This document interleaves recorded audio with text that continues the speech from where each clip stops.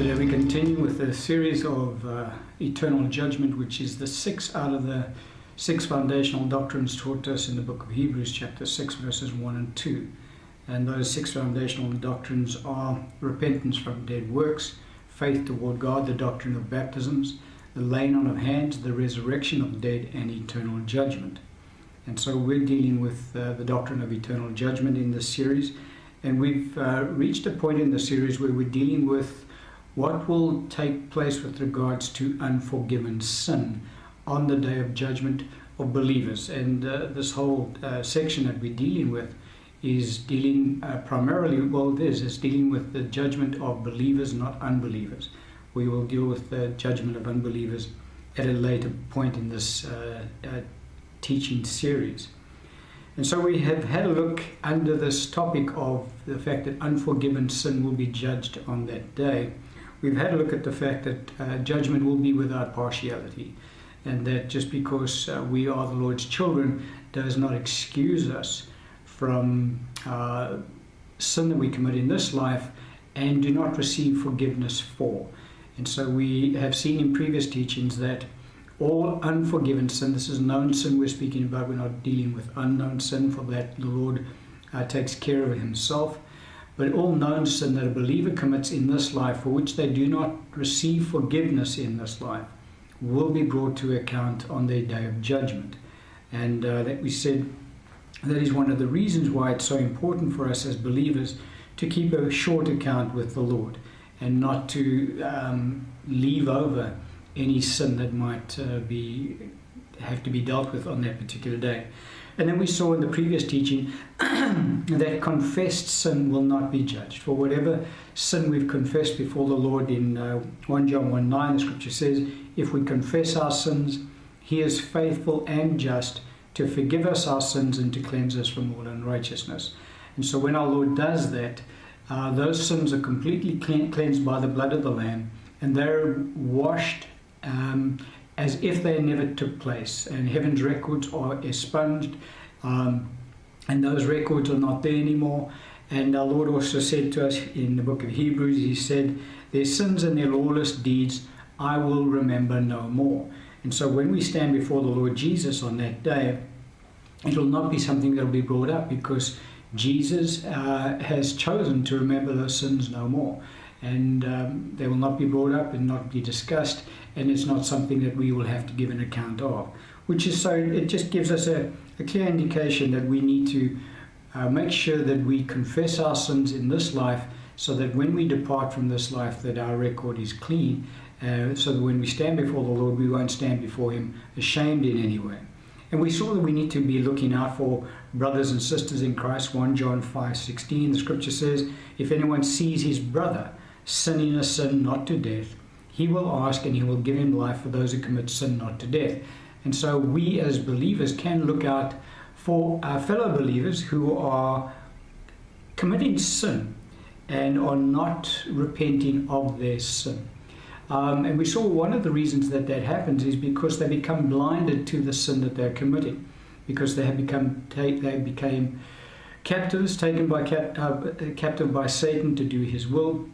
And so they are in darkness in that area. And so very often believers that are habitually committing sin in a particular area have become blinded to that sin. And so it is necessary for other believers to petition the Lord on their behalf, that he would be merciful to them and that he would forgive them their sin. And it is then as if they had prayed that same prayer of repentance themselves.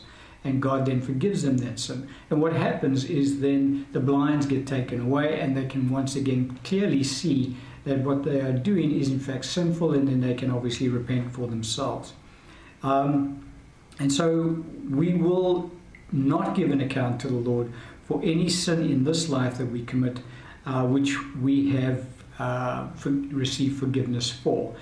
But we saw in Scripture that on that day, James was one of the scriptures we quoted, James 2, beginning at verse 12. He says, so speak and so do as those who will be judged by the law of liberty. We said the law of liberty is the word of God.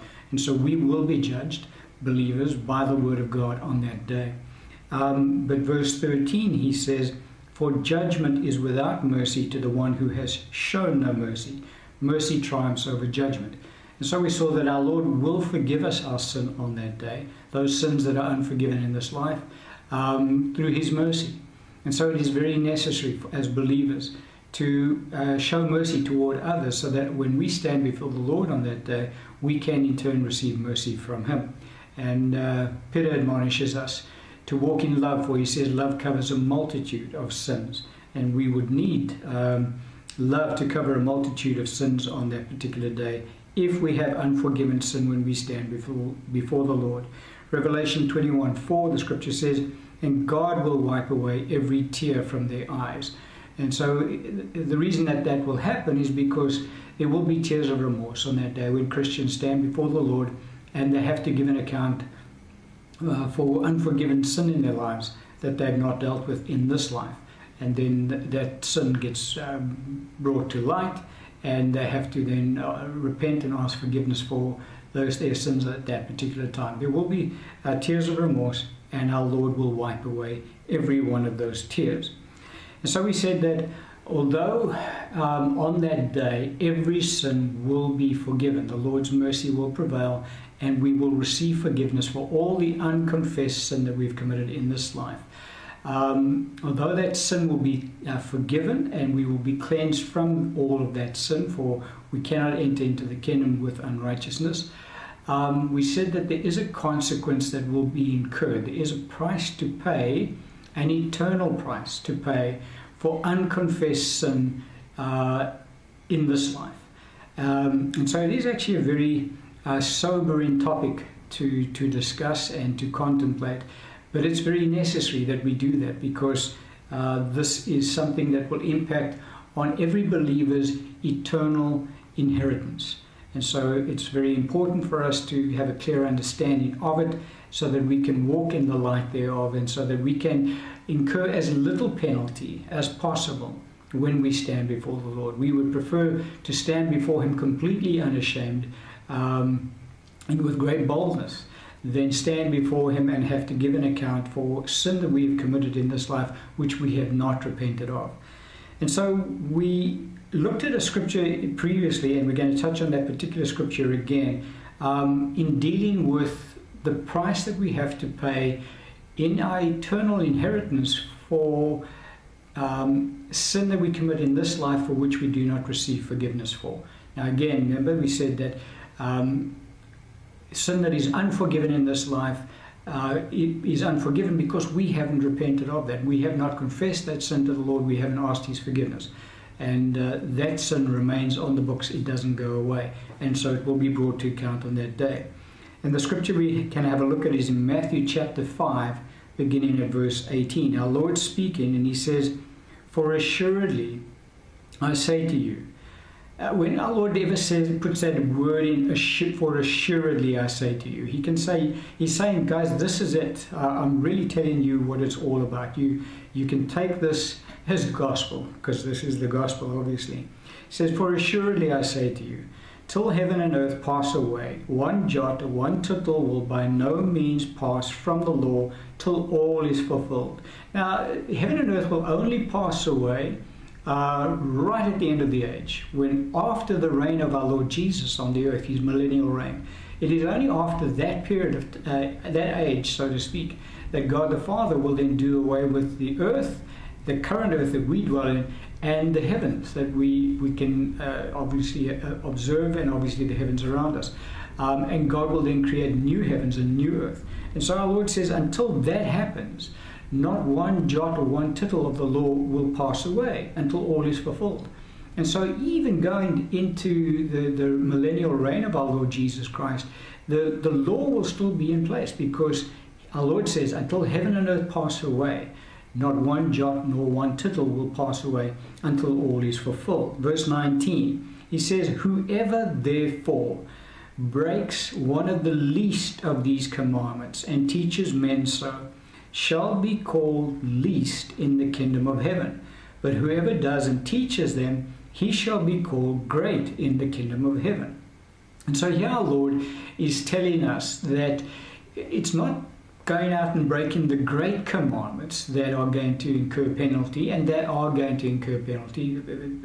But what our Lord is doing is He's putting it into context, for He's saying, if you break the least of these commandments, so He's saying, you know, that what you deem to be the least of my commandments, if you break them, and you go ahead and teach others that, you know, it's quite all right, you don't need to observe that type of a lifestyle, then what will happen is that on that day you will be called least in the kingdom of heaven. And so, you know, He's talking about His children, He's talking about believers, because He's talking about people who are in the kingdom of heaven. This is not talking about unbelievers at all. He's saying that there's going to be two camps, kind of, you can put it across. There's going to be the camp of those who are least in the kingdom of heaven, and there's going to be the camp of those who are called great in the kingdom of heaven. And those who are called least in the kingdom of heaven are the ones who have broken the least of His commandments. So He's not talking about major sin like committing murder or something like that. You think about what the least commandment is out there, whatever comes to mind in your thinking. If you break that commandment, and you consistently break that commandment, our Lord is not talking about once or twice missing the mark. He's talking about a practiced lifestyle. And you consistently break those commandments, be it the least that you can think of. Our Lord says, if you do that, on that day when you stand before Him, you will be called least in the kingdom of heaven. And so there's a definite penalty, price to pay for a lifestyle, a Christian who practices a lifestyle of sin in whatever area it might be. We're not talking about major sins, but we will go through some of the categories of the sins that are given to us in Scripture as we go through this. But the point remains that our Lord is really trying to emphasize, guys, it's not breaking the great commandments that is going to get you into this position where you will be called least in the kingdom of God. It's breaking the least of His commandments that will get you into the position where you will be called by the Lord least in the kingdom of heaven. And there's a consequence to be paid for being called least in the kingdom of heaven. And we'll go through it as we go through this teaching today.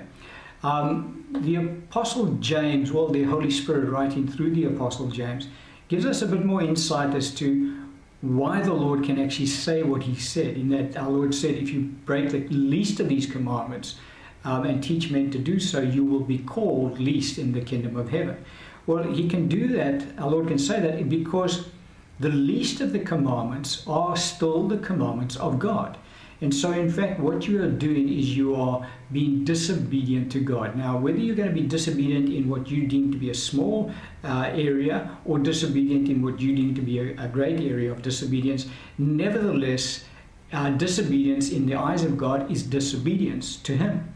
And so, to break any of the laws of God is to break God's laws. And, you know, you are basically you're being disobedient to God. Really, that's the crux of it. And the scripture we can look at is in James chapter 2, beginning at verse 10. He says, "For whoever shall keep the whole law and yet stumble in one point, he is guilty of all." Verse 11, "For he who said, 'Do not commit adultery,' also said, 'Do not murder.' Now, if you do not commit adultery, but you do murder, you have become a transgressor of the law." And so no matter which law we transgress, we have become a transgressor of the law, all of it, because all of the law is given by God. And so God doesn't categorize His law and say, okay, it's quite all right for you to transgress those laws, but these laws, if you transgress these laws, these are very serious and I will have to deal with them. Not at all. God says, all of the law is my law. I've given it to you. And so whatever law you choose to transgress, you're transgressing my law. And so you have become a transgressor of the law. And so that is why our Lord said, if you break the least of the commandments, you will incur the penalty of being called least in the kingdom of heaven. So the question now arises, okay, well, if we are called least in the kingdom of heaven, let's say we, on our day of judgment, we stand before the Lord and He now pronounces upon us, Mike, you're actually now going to be in this grouping called those who are least in the kingdom of heaven. What impact does that have on me with regards to my eternal inheritance? And that is what we would like to see what the scripture says on that subject. And we will see as we go through it that it in actual fact impacts quite dramatically on our eternal inheritance. Remember, we're talking in this particular subject today, we're talking about the consequence of unforgiven sin. What is the consequence of being called least in the kingdom of heaven? For our Lord said that those who transgress the least of his commandments will be called least in the kingdom of heaven. Well, we can now start looking at some other scriptures in the New Testament which would help us to understand this concept. And the first one we'll look at is in 2 Timothy chapter 2, beginning at verse 16. Paul writing to Timothy with advice, he says, "But shun profane and idle babblings, for they will increase to more ungodliness, and their message will spread like cancer. Hymenaeus and Philetus are of this sort." These are two gentlemen who are going around and they are starting to put out a false message, basically. Verse 18, "Who have strayed concerning the truth, saying that the resurrection is already past, and they overthrow the faith of some. Nevertheless, the solid foundation of God stands, having the seal. The Lord knows those who are his, and let everyone who names the name of Christ depart from iniquity." Now look at this in verse 20.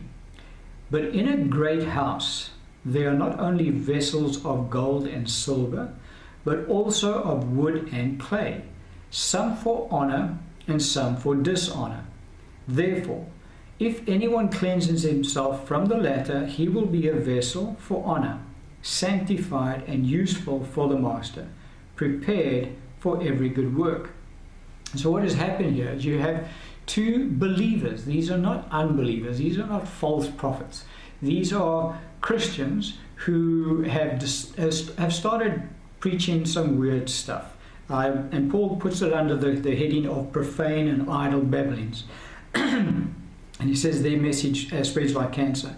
And so what these two individuals had started to teach the church was that the resurrection has already passed.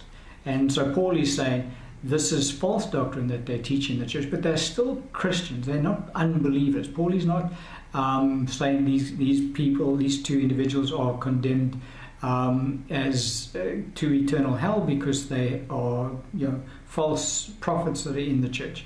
No, he's talking about believers in the church. They have strayed from the truth. They haven't yet denied the truth. They still accept Jesus Christ as Lord and Savior. They've just got part of that doctrine completely wrong by preaching to the church that the resurrection is already past. It was really weird stuff. But what Paul then does, all the Holy Spirit through Paul does, he says in verse 20, "But in a great house there are not only vessels of gold and silver, but also of wood and clay." And so the great house, that the analogy he uses now, is the kingdom of God, is the church. That is the great house. He's not saying that the great house is the kingdom of God and all the unbelievers are the vessels of wood and clay and all the believers are the vessels of gold and silver, because he's talking about these two individuals who are Christians who are preaching a strange doctrine to the church, and they're putting out things that are overthrowing the faith of some of the younger believers. And so Paul is saying that this is a dangerous road to go down. But he puts them into this category of those who are vessels of dishonor. And so he says vessels of wood and clay are vessels for dishonor, and vessels of gold and silver are vessels of honor. And he says in verse 21, "Therefore, if anyone cleanses himself from the latter," what's the latter? The vessel, the dishonor. To cleanse himself from the dishonor, he will be a vessel for honor, sanctified and useful for the master, prepared for every good work. And so in the house, there are vessels of honor and dishonor. And these two particular believers had now fallen into the category of vessels of dishonor. They hadn't cleansed themselves from the latter so that they could become vessels of honor to be useful to the Lord. but they still are in the house. They're not discarded. But there's an impact, there's a consequence for what they're doing. And, time and again, our Lord said to us when he was on the earth, he said, those who are first will be last, and those who are last will be first. And what he was implying quite strongly when he put those teachings across was that, because he would link it in then, if you want to be great in the kingdom of heaven, you need to become the servant of all. And so in this life, if you want to be great in the next life, in the age to come, then in this life we serve, and we become the servant of all. The one who becomes least will become great in the kingdom of heaven. And so the reverse occurs for those who are not serving in this life and are serving themselves. And in this instance here, these two individuals were certainly not serving the Lord and not serving the body of Christ. They were serving themselves because they were espousing false doctrine, which was actually damaging the body of Christ. And so they would become least in the kingdom of God in the age to come. And they would become last, servant of all. And so one of the things that we find with regards to loss of eternal inheritance is that those who go into that age without an inheritance become servants. Either we serve in this age now, or we will serve in the age to come. So rather serve in this age and not have to serve in the age to come. But be that as it may, let's just have a look at some other scripture that Paul does give us, which is more pertinent to the topic that we're dealing with today with regards to unconfessed sin and how it actually will impact on the life of the believer for all eternity. And that was just a sampling given to us about the point that I really wanted to bring across there was the fact that the great house is the body of Christ. The great house is the kingdom of God.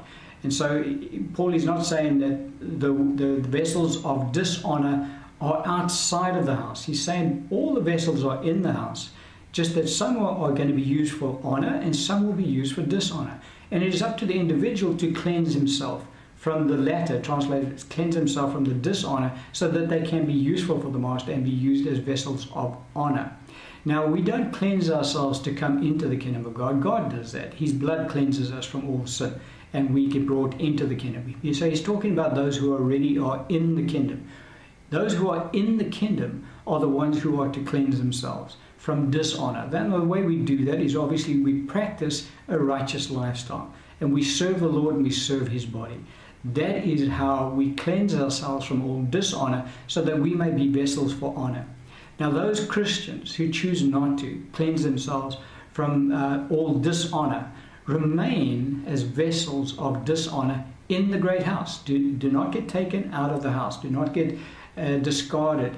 They just become vessels for dishonor, because there are going to be tasks in the kingdom of heaven in the age to come that are going to be dishonorable tasks. And those tasks will be given over to believers who in this life have not cleansed themselves from all dishonor, and therefore will become and remain vessels of dishonor. But now let's get down to the practiced lifestyle of sin. Now, again, I need to emphasize in today's teaching that we're talking about believers who practice a lifestyle of sin. Now, we're not talking about complete sin, that they really are, completely degenerate in their lifestyle. We're talking about Christians who have certain sinful practices that they continue to practice, even though they are Christians and they go to church and they fellowship and they do all the stuff that Christians do. They have this one aspect of their lives that they just don't ever get under control, and they continue to practice these particular sins or this particular sinful lifestyle. It is a sinful practice that they are practicing. It's not one sin here and another sin there every now and then they receive forgiveness for those sins. This is continual practicing of sin, and that's the category that we're dealing with today in the scriptures.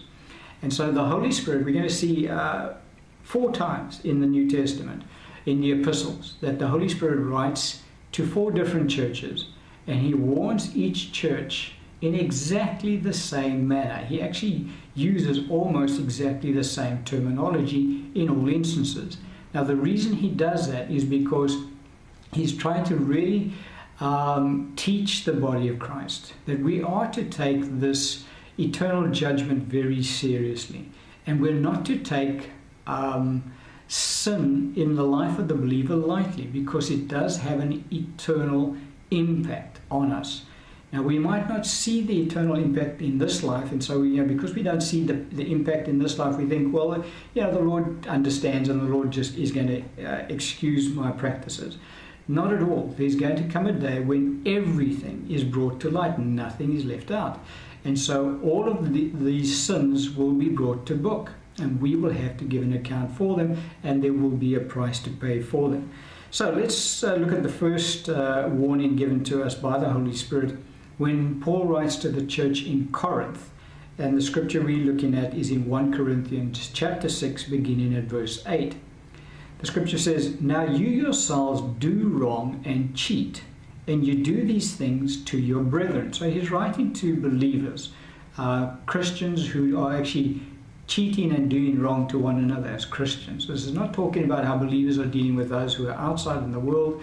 This is talking about how believers are dealing with one another in the body of Christ. Verse 9. Now, it's a very, the warning is put across to us in it's almost like a strange manner, because he says, "Do you not know that the unrighteous will not inherit the kingdom of God?"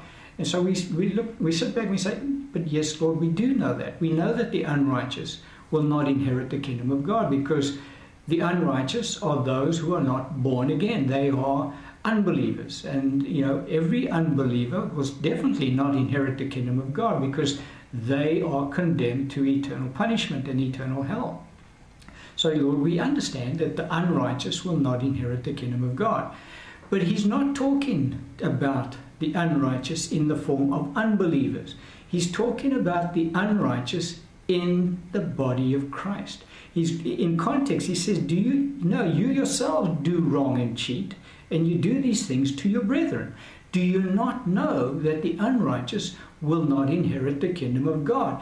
And so, very clearly, he's talking to the church. Now, when he says the unrighteous here in this context, he's talking about believers who are practicing unrighteousness. He's not talking about those who have not been made the righteousness of God in Christ Jesus, because all believers have been made the righteousness of God in Christ Jesus. For the Bible teaches us very plainly that he who knew no sin, talking about our Lord Jesus, was made to be sin that we might be made the righteousness of God in him.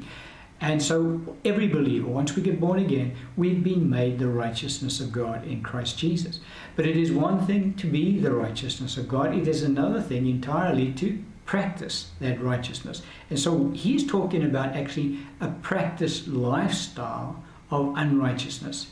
And so he's given us the heads up. He's saying, "Do you not know that the unrighteous will not inherit the kingdom of God?" And then he goes on to say, "Do not be deceived." So he's talking again to believers, but saying, believers, don't get deceived in this area. Do not be deceived by thinking, well, you are the righteousness of God, and so there's no consequence to a lifestyle that is unrighteous, because I'm the righteousness of God. Now, from one aspect, that is very true, because once we're born again, we are the righteousness of God, and our salvation is assured up to a point. And we, right at the outset of the teaching, we spoke about the fact that there is a sin to death that Christians can commit. We don't want to go down that road today. But yes, our salvation is assured. However, there is an impact on our eternal inheritance for the lifestyle that we practice in this life. And that is why he's saying to Christians, do not be deceived in this area. Don't let anybody try and fool you that there's not going to be a consequence for your lifestyle, Christian, of unrighteousness. And he goes on to say, neither fornicators. Now he's starting to list some of these sinful lifestyles. It's talking about practicing. This is a lifestyle that is being practiced by these believers. neither fornicators, nor idolaters, nor adulterers, nor homosexuals, nor sodomites, nor thieves, nor covetous, nor drunkards, nor revilers, nor extortioners will what? Will inherit the kingdom of God. So the terminology that the Holy Spirit uses here is he never says that those who practice these things will lose their salvation, because he's not saying that at all. He's saying, he uses the terminology, those who practice these things, Christians, because this warning is written to Christians, to believers. He says Christians who practice this, they will not inherit the kingdom of God. They will still be in the kingdom of God, but there will be no inheritance for them in the kingdom of God because of their chosen lifestyle that they have chosen to live. And that is what he's talking about when he says they will not inherit the kingdom of God. So a lot of believers have taken that passage of scripture and said, okay, well, that applies to unbelievers, because that's not believers, because we are the righteousness of God in Christ Jesus. That's not at all what he's saying. That's why he says, don't be deceived in this area. He's talking about a lifestyle of unrighteousness. And so when he says neither, and he lists all of these different categories, fornicators, idolaters, adulterers, thieves, covetous, drunkards. So let's just say we've got a Christian out there who is practicing a lifestyle of being a drunkard. He's still given his heart to the Lord. He is still a son of God, but he's practicing this lifestyle of drunkenness.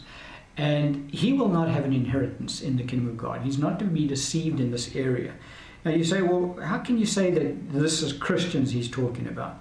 How can Christians be practicing that type of a lifestyle? Well, it's very possible, because in the very preceding chapter in that letter that Paul writes to the church at Corinth, he actually lists in chapter 5, he lists those exact same sins for Christians that are committing those sins. And he tells the church how to deal with it.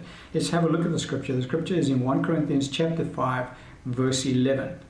Now he says, but now I have written to you not to keep company with anyone named a brother. So he's not talking about unbelievers now. It's not talking about those who are in the world. He said not to keep company with anyone named a brother who is what? Who is sexually immoral, or covetous, or an idolater, or a reviler, or a drunkard, or an extortioner, not even to eat with such a person. And so here very clearly we have Christians who are practicing these sins. And the admonishment by Paul given to the church were not even to eat with those believers. Now, when he says, but now I've written to you not to keep company, a previous letter that Paul had written to that same church, because they had gotten a bit confused on the issue, because he'd said to them, I don't want you to keep company with these type of people. Now, they had written back and said, Paul, please clarify, because the whole world is like that. And Paul then, if you go read earlier in that chapter, he says, you guys have misunderstood me. I didn't mean that you shouldn't keep company with those in the world who are committing these sins, because he said, because then you need to go out of the world, because the whole world commits this type of sin. And so that's not what he's saying at all. And so he specifies here, I've written to you not to keep company with anyone named a brother. So a Christian who is practicing these sins, you're not to keep company with them. And so very clearly it is possible for Christians to practice these sins as part of their lifestyle. And fellow Christians are admonished not to keep company with those particular believers. And so in the next chapter, which we've just read, where he says, guys, don't be deceived.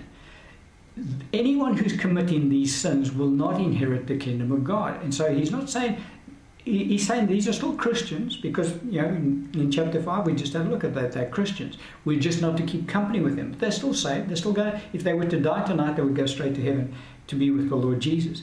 But these are Christians who are practicing these sinful practices in their lives. And the admonishment by the Holy Spirit is they have no inheritance in the kingdom of God. And they're not to be deceived in this issue. The second time that the Holy Spirit writes to us to warn us on this issue, he writes to the churches in Galatia. And the scripture is in Galatians chapter 5, beginning at verse 19. The scripture says, now the works of the flesh are evident, which are adultery, fornication, uncleanness, lewdness, idolatry, sorcery, hatred, contentions, jealousies, outbursts of wrath, selfish ambitions, dissensions, heresies, envy, murders, drunkenness, revelries, and the like. Now look at this. Of which I tell you beforehand, just as I also told you in time past, that those who practice such things will not inherit the kingdom of God. And so Paul is not saying, the world's not going to inherit the kingdom of God. So don't get confused about this issue. Only Christians will inherit the kingdom of God. The world won't inherit the kingdom of God. We all understand that concept. No Christian gets confused about the issue that they're going to inherit the kingdom of God, but everybody else who denies Christ will not inherit the kingdom of God because they are condemned to hell. The Bible is very plain on that subject. What Paul is teaching us here in this passage of Scripture, and the Holy Spirit through the Apostle Paul, is that Christians who practice these things will not inherit the kingdom of God, which is why he says, I've told you this beforehand. When I was last there, I told you. And he said, in the past, I've told you about this thing. And he's telling them again. So why tell the church time and again, guys, those who practice these things will not inherit the kingdom of God. I mean, if you're talking to Christians, why keep telling them that the world's not going to inherit the kingdom of God? And you warn them again, the world's not going to. I mean, we get it. We understand that. Believers will not inherit unbelievers will not inherit the kingdom of God, because he's not doing that at all. He's not speaking about those who are out there in the world. He's talking about Christians who are practicing, because he uses the word practice, that those who practice such things will not inherit the kingdom of God. And it's not a case of, if an unbeliever doesn't practice this, they're going to inherit the kingdom of God. That's not the Bible at all. They have to be born again. They have to accept Jesus Christ as Lord and Savior in order for them to enter the kingdom of God, that they may inherit it. So, you can live as good a lifestyle as you possibly can, commit none of these sins, not accept Christ as Lord, and you will not inherit the kingdom of God. So that's not the qualification. He's talking about believers here in this passage of Scripture. Christians who are practicing any one of these sins. Remember our Lord said, he who breaks the least of these commandments and teaches men so will be called least in the kingdom of heaven. What does it mean? We're asking the question, what does it mean to be called least in the kingdom of heaven? And here the Holy Spirit has twice now said to us, there's no inheritance. You will not inherit the kingdom of God if you are practicing any of these sins as part of your lifestyle.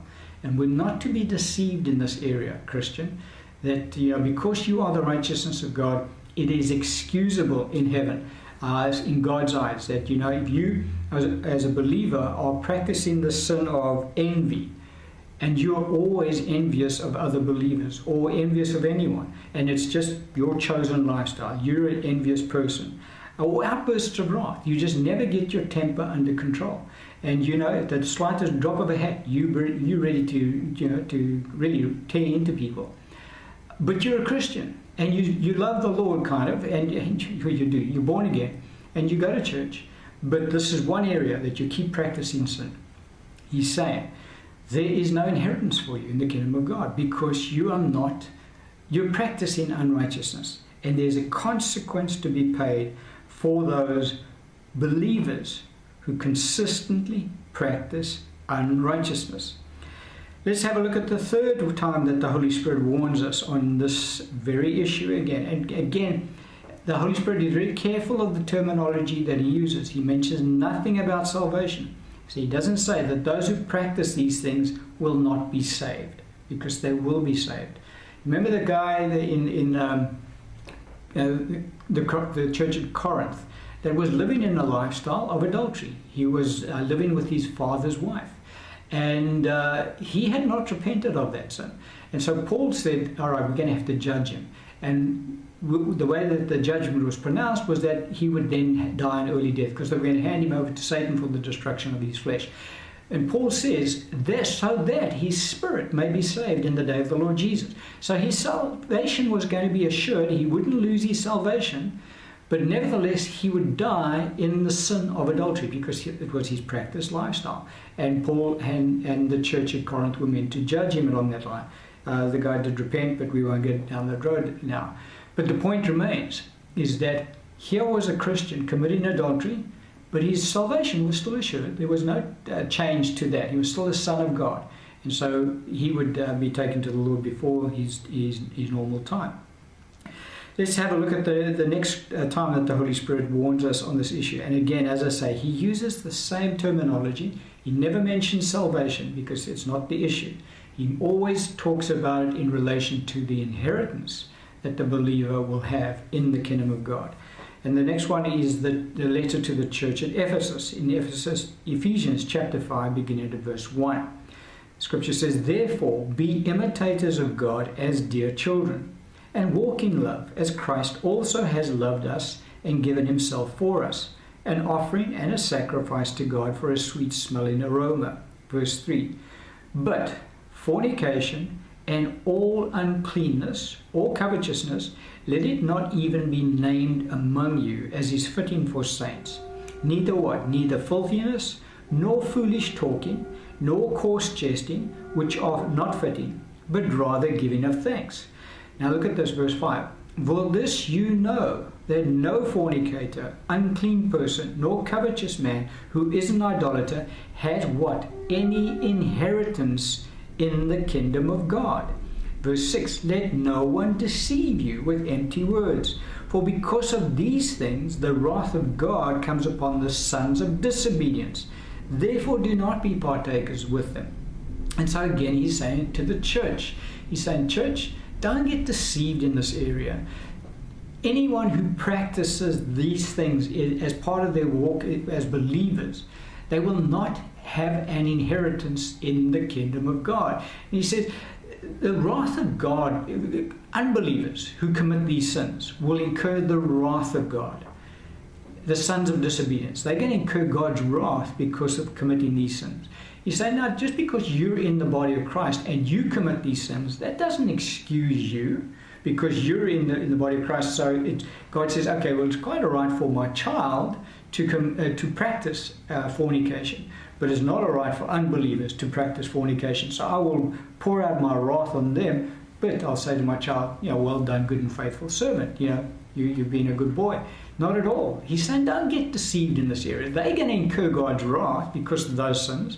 Now, just because you're in the body of Christ and you're committing those sins, and because you're in the body, you're excused. Not at all. He's saying there's a price to pay. And what's the price to pay? He says those who practice these things, none of them has an inheritance in the kingdom of God. Believers, he's talking about. Christians. Well, those who practice these things as part of their Christian walk will not have an inheritance in the kingdom of God. So again, the Holy Spirit is very careful of the terminology he uses. He doesn't say Christians who practice these things lose their salvation, because that's not the truth. The only time we can lose our salvation is if we deny Christ. Christ said, if you deny me, I will deny you. If you deny me before men, I'll deny you before the Father. That's how a Christian loses their salvation. But he's not saying if a Christian practice fornication, that's it, they've lost their salvation and they will now be condemned to hell. He doesn't say that. He said they will lose their inheritance. They will not have an inheritance in the kingdom of God. They will be in the kingdom of God, but there will be no inheritance for them. And so that is the consequence that the Holy Spirit is putting across to us. And again, he puts it out. He says, don't be deceived in this area. Because it's an area that Christians do get deceived in. It kind of gets taught to them, you're under grace. And, no matter what sin you commit and how often you commit the sin, it doesn't change your salvation. So don't worry about it. Don't get all excited because, don't get under condemnation because of sin that you may be practicing. And the Holy Spirit is saying, don't get deceived in this area, because there is a price to pay. Quite right, your salvation's intact. You will be saved on the day of Jesus Christ. But if this is your lifestyle that you've chosen to do, and it's just one area. Remember our Lord said, the least of these commandments you break, you're going to be called least in the kingdom of heaven. Least in the kingdom of heaven really does mean no inheritance. in the kingdom of God. Let's look at one more time. Remember we said that there are 4 passages of Scripture, and again it's almost exactly the same terminology that the Holy Spirit uses. The Scripture says, out of the mouth of 2 or 3 witnesses let every word be established. And here are 4 given to us on the same topic. And the Scripture we'll look at now is in Colossians chapter 3, beginning in verse 4. Scripture says, when Christ, who is our life, appears, then you also will appear with him in glory. Therefore, put to death your members which are on the earth: fornication, uncleanness, passion, evil desire, and covetousness, which is idolatry. Because of these things, the wrath of God is coming upon the sons of disobedience. Remember, he said that to the church in Ephesus. That the sons of disobedience are going to incur the wrath of God in this, because they practice this stuff. Verse 7, in which you yourselves once walked when you lived in them. But now you yourselves are to put off all these: anger, wrath, malice, blasphemy, filthy language out of your mouth. Do not lie to one another, since you have put off the old man with his deeds. Verse 23, and whatever you do, do it heartily as to the Lord and not to men, knowing that from the Lord you will receive the reward of the inheritance, for you serve the Lord Christ.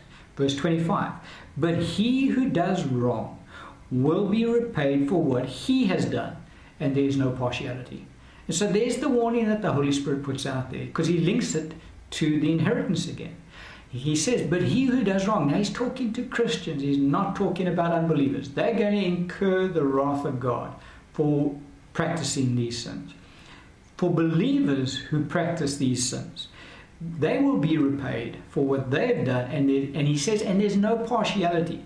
So God is not going to say, all right, because you're my child, I'll excuse this. I don't excuse the unbelievers from doing that kind of sin, but I excuse you. God is not partial when it comes to righteousness. And so, no, not at all. And again, the other previous scriptures, he says, don't get deceived in this area. You're not to be deceived here.